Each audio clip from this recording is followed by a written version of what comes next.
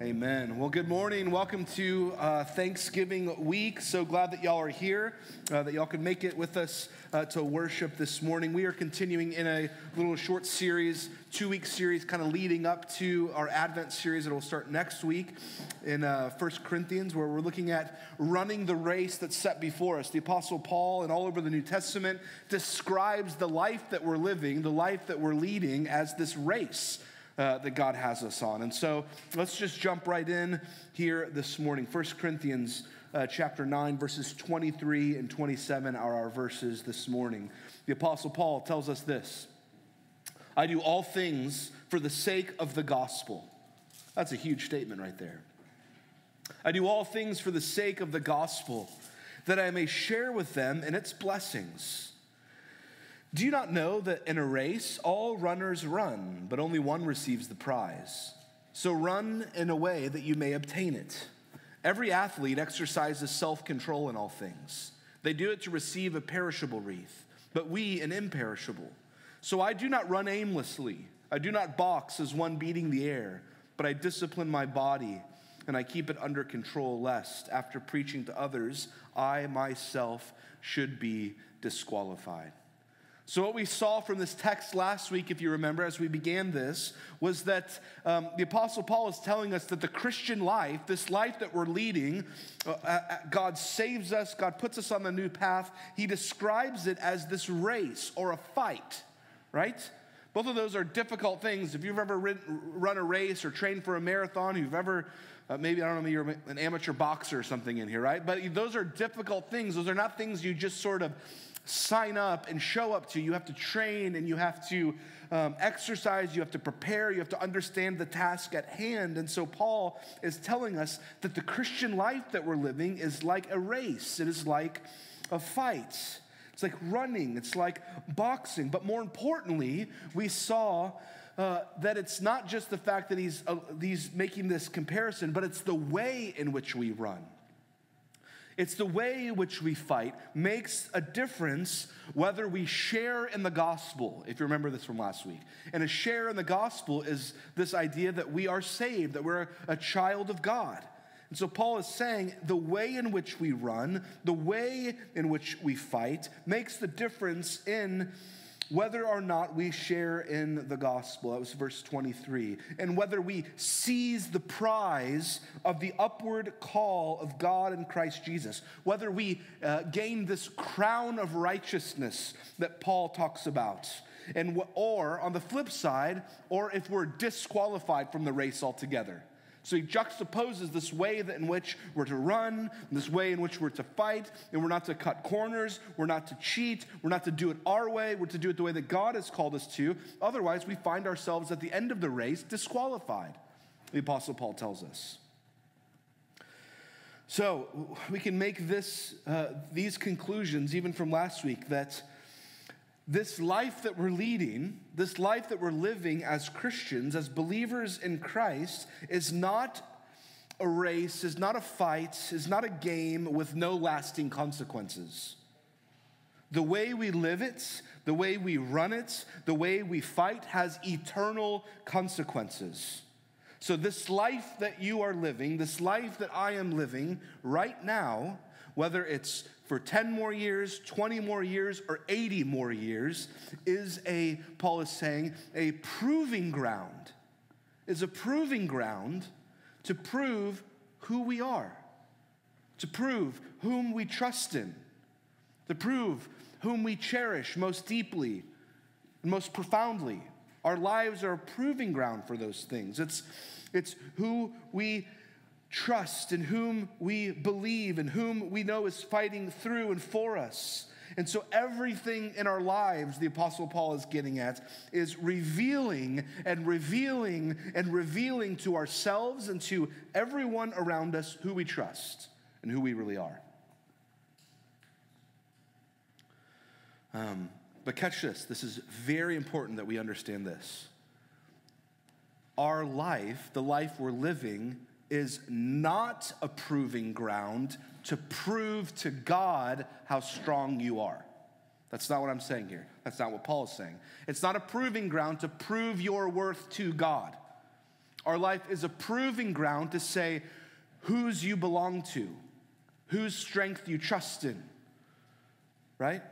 So our life is a proving ground of whose strength do you believe in? Yours, your own strength, your own way, or God's? Life is not a proving ground to prove the power of your own intelligence, to know the truth even, to get to say, oh, I understand the truth. It's a place and a proving ground for the power of God's grace to show you his truth. Do you trust in his power? Do you trust in it and know it so powerfully that it opens up our hearts and our minds to believe in the one true God as revealed to us in the truth? God's power to reveal truth, not our intelligence to grasp truth, is what is being proven on the racetrack of life, so to speak, is what Paul is telling us. So life is not a field for demonstrating the force of our will to make good choices even. It's not picking yourself up by the bootstraps and saying, oh, I'll do it right, I'll get all the choices right. It's a proving ground or a field for showing that we know and treasure the beauty of Christ and his power to master our hearts and minds that then constrain our choices and help us stay on the track in which he's placed us on. That's life, as the Apostle Paul is demonstrating for us. So we cannot confuse the nature of this race. The race of life, yes, Paul says, has eternal consequences, not because we are saved by works, but because Christ has saved us from dead works to now serve the living one true God with this idea of an Olympic-like passion. He's comparing the games, the Olympic Games, that we as believers would live our lives and run the race that God has set us on with this Olympic-like passion because he is so worthy. He has rescued us from so much that we could not run with that passion because of how good he is. So the Bible is saying that we demonstrate as believers our salvation as we strain toward the prize. And the prize is heaven. The prize is heaven. So the race of life has eternal consequences, not because grace is nullified by the way we run, but because grace is verified by the way we run. Did you catch that? So this race, the Christian life, has eternal consequences, Paul is telling us, not because God's grace is nullified by the way we run, but because it is verified, like it's visible. God's grace becomes tangibly visible by the way we live our lives and run the race that God has set us on. So, how are we running? Is the grace of God verified in your life? Is it clear? Do we run in such a way that he has rescued us from so much and set us on a whole new course? 1 Corinthians 15:10 says it this way: by the grace of God, I am what I am, and his grace toward me was not in vain, but I labored. Paul says, I labored, or I ran, or I fought more exceedingly than all. Yet it was not I, but the grace of God that was within me. The grace of God verified in Paul's life while he was laboring and running and fighting. Paul's race, Paul's running did not nullify the purpose of grace. It verified the power of grace, right? That's what Paul's talking about. It shows the way we live our lives, the way we live out our Christian faith, our everyday life and action, the race that we're on. That's the race of life he's talking about. And we do it in such a way that it shows and demonstrates the very grace of God to everyone around you and even to yourself as you're running. And here's what Paul's wanting us to think about. If you think that grace makes you just sit down and just watch, then you don't understand the grace of God, Paul's saying. The grace of God, when active in your life, after he saves you, He says you get up and you run with an Olympic-like discipline and passion. That's what the grace of God does in us as believers. Eternal life hangs in the way we run, in the way we fight, not because salvation is merited on our works, but because, as James says, faith without works is dead. He's getting at. Life is a proving ground for whether our faith is alive or dead. Alive or dead. The race proves the life of faith or not. And then Paul describes how he runs this race in Philippians 3:12. In this part, we mentioned this last week, but we didn't spend enough time, so I want to mention it again because this is absolutely crucial for how we understand the way we run the race of life that God has called us to run it. And this is a verse is key to understanding this race that's before us. And I believe the enemy, the very real enemy, does not want us to understand this at all. He wants us to get this backwards. Philippians 3:12. Not that I have already obtained it, Paul says, referring to the resurrection, or have already become perfect. It says, but I press on in my race, right? I press on in order that I may lay hold of that which also I was laid hold of by Jesus Christ. Isn't that great? He says, I run, I press forward, I run the race, I go and I go and I go because Jesus has already laid hold of me, and he's so radically changed my heart, he's so radically changed my affections that my everyday life is now on a new course and a new path, and I can run with endurance, and I can run with passion, and I can run the race set before me because Jesus now has me, and Jesus holds me.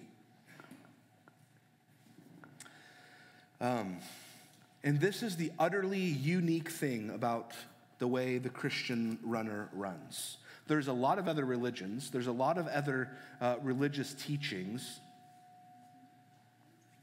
that have a race, this idea of a race of life and a race to obtain. But the Christian life is unique because of the way in which we view the race altogether. And here's where it's important.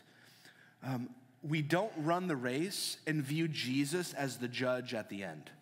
Jesus isn't just sitting as the judge at the end and scrutinizing the way in which you run. Saying, oh, you really weren't strong enough here, you really didn't do it very well here. That's not how we look at the prize and the race that God has set us on. The way that we view and understand the prize and the race that we're on is we see Jesus and we see his bloody hands and his bloody feet and a cross. And he did that at the very beginning of the race that he sets you on. And now during the race, because of the cross, because of what Jesus has done, because he's laid hold of us, because of his death, burial, and the power of the resurrection now indwelling within us as believers, he sets you on this new race. He holds you during the race. He forgives you while you're running the race when you fail and falter. And he empowers you for the race he has you on. He's not just the judge with the magnifying glass looking to try to trip you up along the way. He has paid the ultimate price, and he gives you a whole new way and lens in which you view the life you're leading and running. You've been obtained. That's what that means. Jesus has you. You've been obtained for that which you are reaching for. Right? Here's the way it's spoken of in Hebrews 12. The author of Hebrews describes it this way. Let us run with endurance. Here it is again, this idea of a race.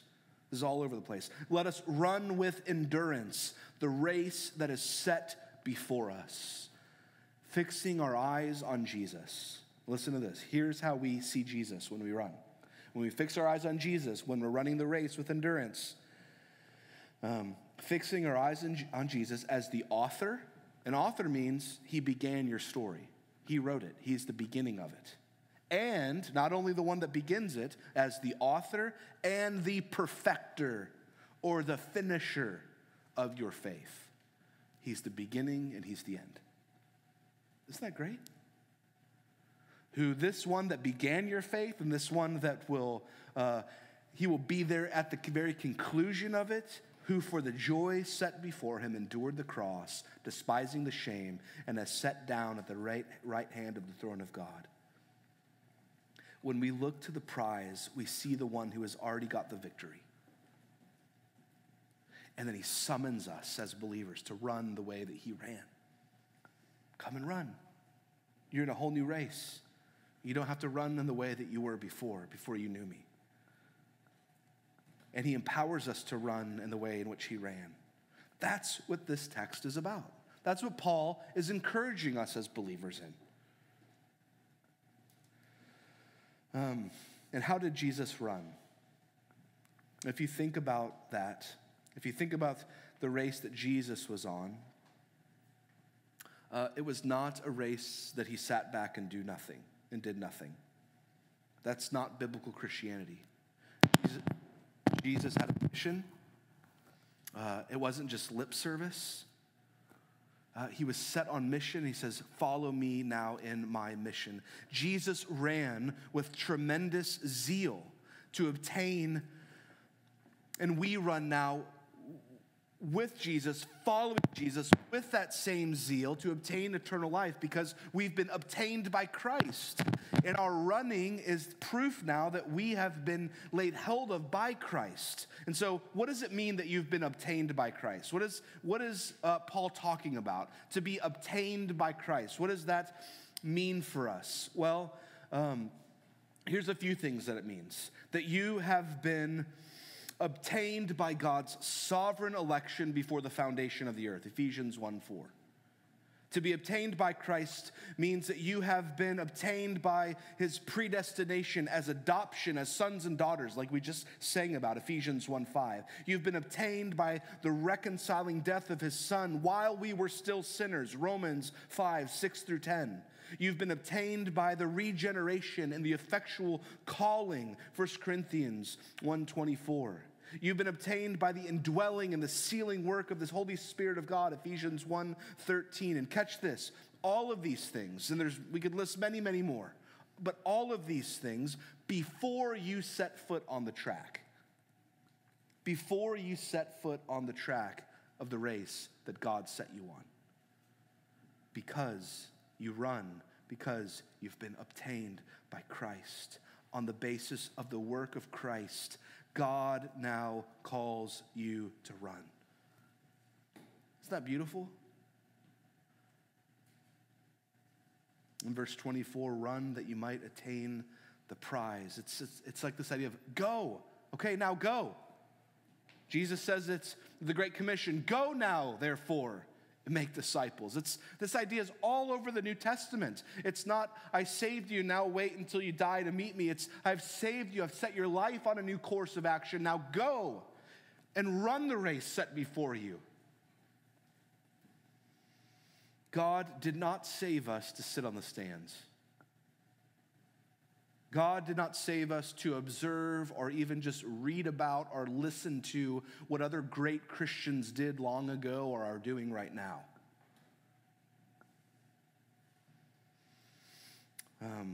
He did not save us to sort of sit at the edge of the pool and just sort of dip our toe in and just enjoy the poolside.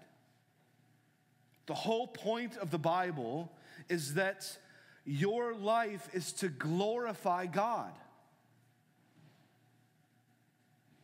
through your running and through your fighting, is what Paul is saying. Paul says it this way in 1 Corinthians 6:19, you are not your own. That's kind of a startling verse. In light of the cross, Paul says, you are now not your own. You and I, believers, were bought with a price. Therefore, sit on your hands? No. Therefore, just observe what other Christians do around you? No. Paul says, therefore, glorify God in your body. A life devoted to the glory of God is what Paul says. Now, how are we to run? How then should we run this race? Francis Schaeffer, if you're a reader, wrote an entire book called How Then Shall We Live, sort of answering this question. I recommend that book to you, a wonderful book. The Apostle Paul says it this way succinctly in terms of this Olympic-like passion. Verse 24, do you not know that those who run in a race all run, but only one receives the prize? Run in such a way that you may win. Now, this is a little bit confusing, I suppose, but is he saying that only one Christian goes to heaven? It's like, okay, you're all in a race. Only one of you gets the prize, so you better run to outcompete all your friends here. No, that's not what he's saying. As a matter of fact, when you read and put this against the whole of the New Testament, the rules of the Christian race, so to speak, is that we are to help others finish the race. That's why we're here in this room. Like our job as believers, part of our running of the race is to help our brothers and sisters finish the race before them. Hebrews 3 talks about it. Exhort one another every day as long as it is called today, so that none of you may be hardened by the deceitfulness of sin.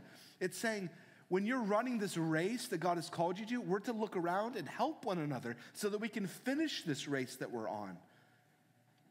We must help others. That's part of our call. If we are running this Christian life and running this race that God has set us on, and we are looking around to our right and our left, and we're seeing someone trip, and we're seeing someone stumble, and we're seeing someone struggle, our call as Christians is to stop and to help them. Is to put their arm around our shoulder and walk with them to the finish as long as they need. That's what God's calling us to in this race. Finishing the race is a community project. That's why churches exist. Otherwise, we could just all sort of be undercover Christians and never have to talk to each other, and it wouldn't matter what anyone else's life is all about. But we're in this all together. That's why he calls us brothers and sisters, gives us a new family, gives us a new identity, that we're to help each other. The point is how you run, Paul's getting at. Not that only one person wins. So how does a runner win? Well, he runs hard. He gives the race everything that he has. Paul says it this way in Romans 12, verse 11. He says, do not be slothful in zeal. Be fervent in spirit. Serve the Lord. Paul's saying we shouldn't be lazy. We should be fervent in spirit. This idea of fervency is like boiling water. It's like fervent. It's bubbling. It's like the Spirit of God should be bubbling up within us and producing life in us. And he says that bubbles up into serving the Lord. It should be zeal. It should be passion. Paul says we're to be aglow for the Lord. Not idle, not lazy, not sluggish, not indifferent, but passionate, not lukewarm. Words like that are all over the New Testament. The way that we run is training and going with passion and zeal and this fervency. That's the way Christians live. It's all over the place in the New Testament. Listen to these, just to get a sense for this. This idea that we would run hard and that we would press on and that we would pursue Jesus and not just sit in the stands and not just dip our toes in the water and not just be sideline Christians and not just be consumer Christians, that we would get in the game. It's all over. Strive to enter the narrow gate, Luke 13. Labor for the food that endures for eternal life, John 6. Be steadfast, immovable, always abounding in the work of the Lord, 1 Corinthians 15. Let us not be weary of well-doing, for we shall reap if we do not faint, Galatians 6. Redeem the time, for the days ahead are evil, Ephesians 5. Work out your salvation with fear and trembling, Philippians 3. Christ gave himself to purify for himself a people zealous for good deeds. Church, catch this. Have you ever stopped to consider this? that if you were not zealous for good deeds, for the good of that which God has called you to, for the glory of God, that you are striving against the very purpose for which Jesus died for you. That's weighty.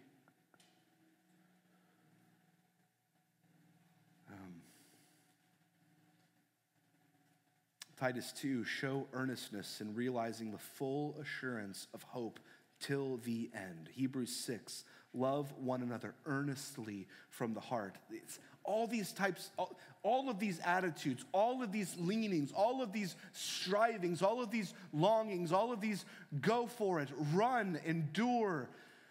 Do not paint a picture of just occupy a chair.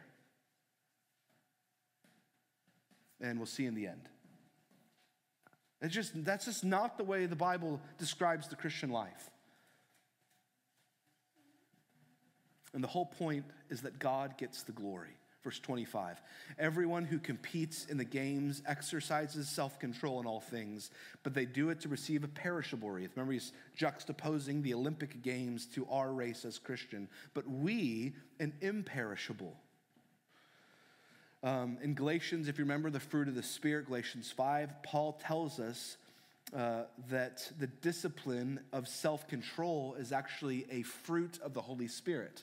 So when we hear self-control, it's not this idea of our own will mustering the ability to do this, but one of the fruit of the Spirit is self-control. So it's actually control by the Spirit of God, right? We are controlled by the Spirit of God. The spiritual gift of self-control happens when we believe the promises of the Word of God are greater than the passions of our flesh that lay before us that we could just run after and grab. So even like self-denial and self-control to say no to that which is the shortcut or the easy way that would result in disqualification, it's not worth it. But by the Spirit's power, we can be self-controlled in the race that God has set us on. Champion athletes that we are so captivated by, that we love to watch documentaries on, and we love to watch them perform, and we love to watch them compete, do not set out to say, what is the minimum amount of work I can do to achieve the prize? They will never achieve a prize if they have that type of attitude. That's not the way they think about what they're doing. Champion athletes, Olympic-like zeal and passion say, what can I do that will maximize my ability to lay hold of the prize that lay before me? And Paul's saying, this is the way we run our race. That we can get more of God. More of God. What actions in your life will produce more and maximize more zeal for God? Will intensify your prayer life, will cause you to taste and treasure more of His Word, will cause you to chase purity and reject all the passions of our flesh that are so easily entangle us and entrap us and ensnare us, will cause us to say no to our own just self-comfort, but yes to chasing after the pathway of God and get more of Him. Do we think of our Christian life like that? Verses 26 and 27, as Paul sort of ties a bow on all of this, could not be more out of sync with contemporary American life. I mean, it could not be more polar opposite of what the world tells us, of what the world says we should be running after. Listen to this. Paul says, I box in such a way as not beating the air, but I buffet my body and I make it my slave. Now, the body is not evil in and of itself. God created it. God has made it. And He will raise it one day from the dead. And it will be forever in glory. But the body is sort of the base operation of all of our sinful impulses, right? And sinful desires. And gives rise to all these destructive patterns in our lives that so easily entrap us and entangle us. So therefore, Paul says that when he exercises self-control, he says it's like boxing. And here's the strange thing. Here's the thing that seems so out of step with contemporary American culture.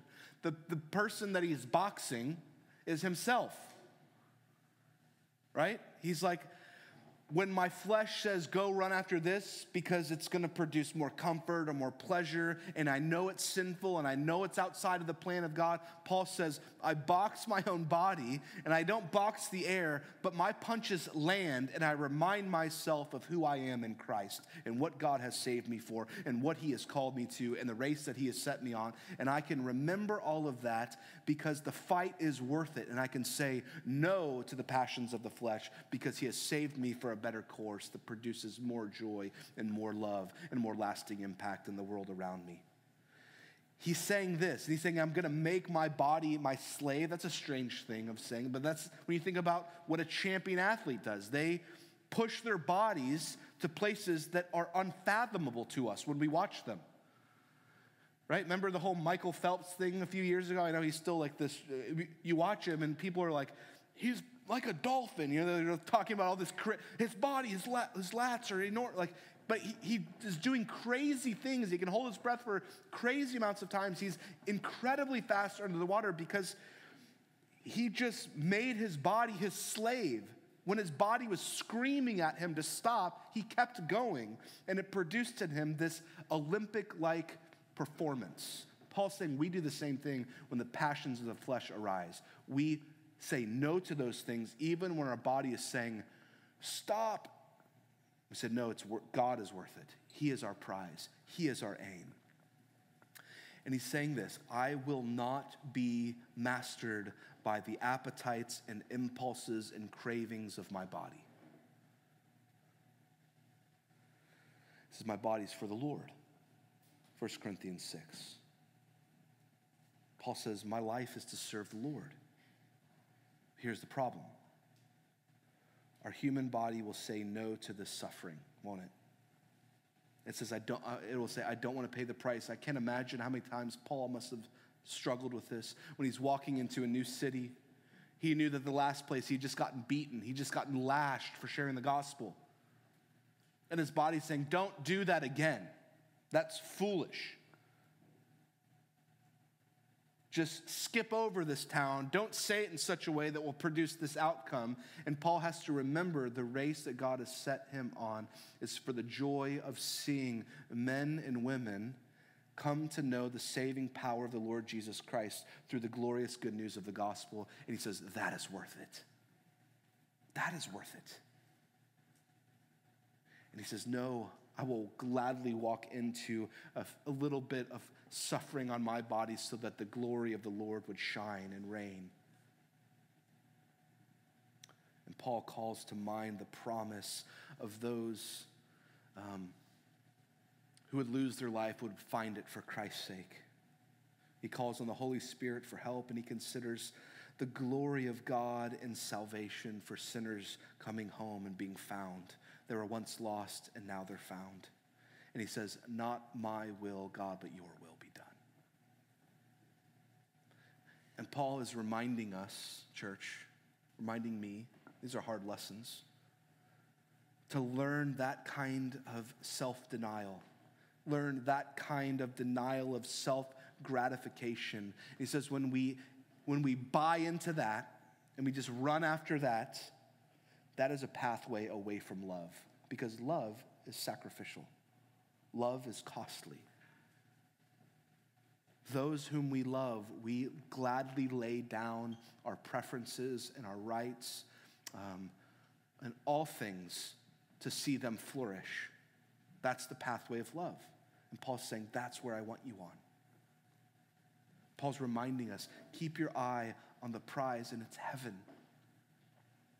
Treasure the fact that Jesus has obtained you by his blood. Bank on the promise of his sustaining grace in our lives. Only then can we run with power and run toward love, sacrificing earthly pleasures, sacrificing ease and comfort, and instead we run after the good of the mission of God that Jesus sent us on, this race that is before us, that is the self-sacrificing love of for our neighbor, for the glory of God. That's what he set us on. And that's why we do this together as a church, because now we have a people to do it with. We're running together. We have a people to begin sacrificing for and toward and with.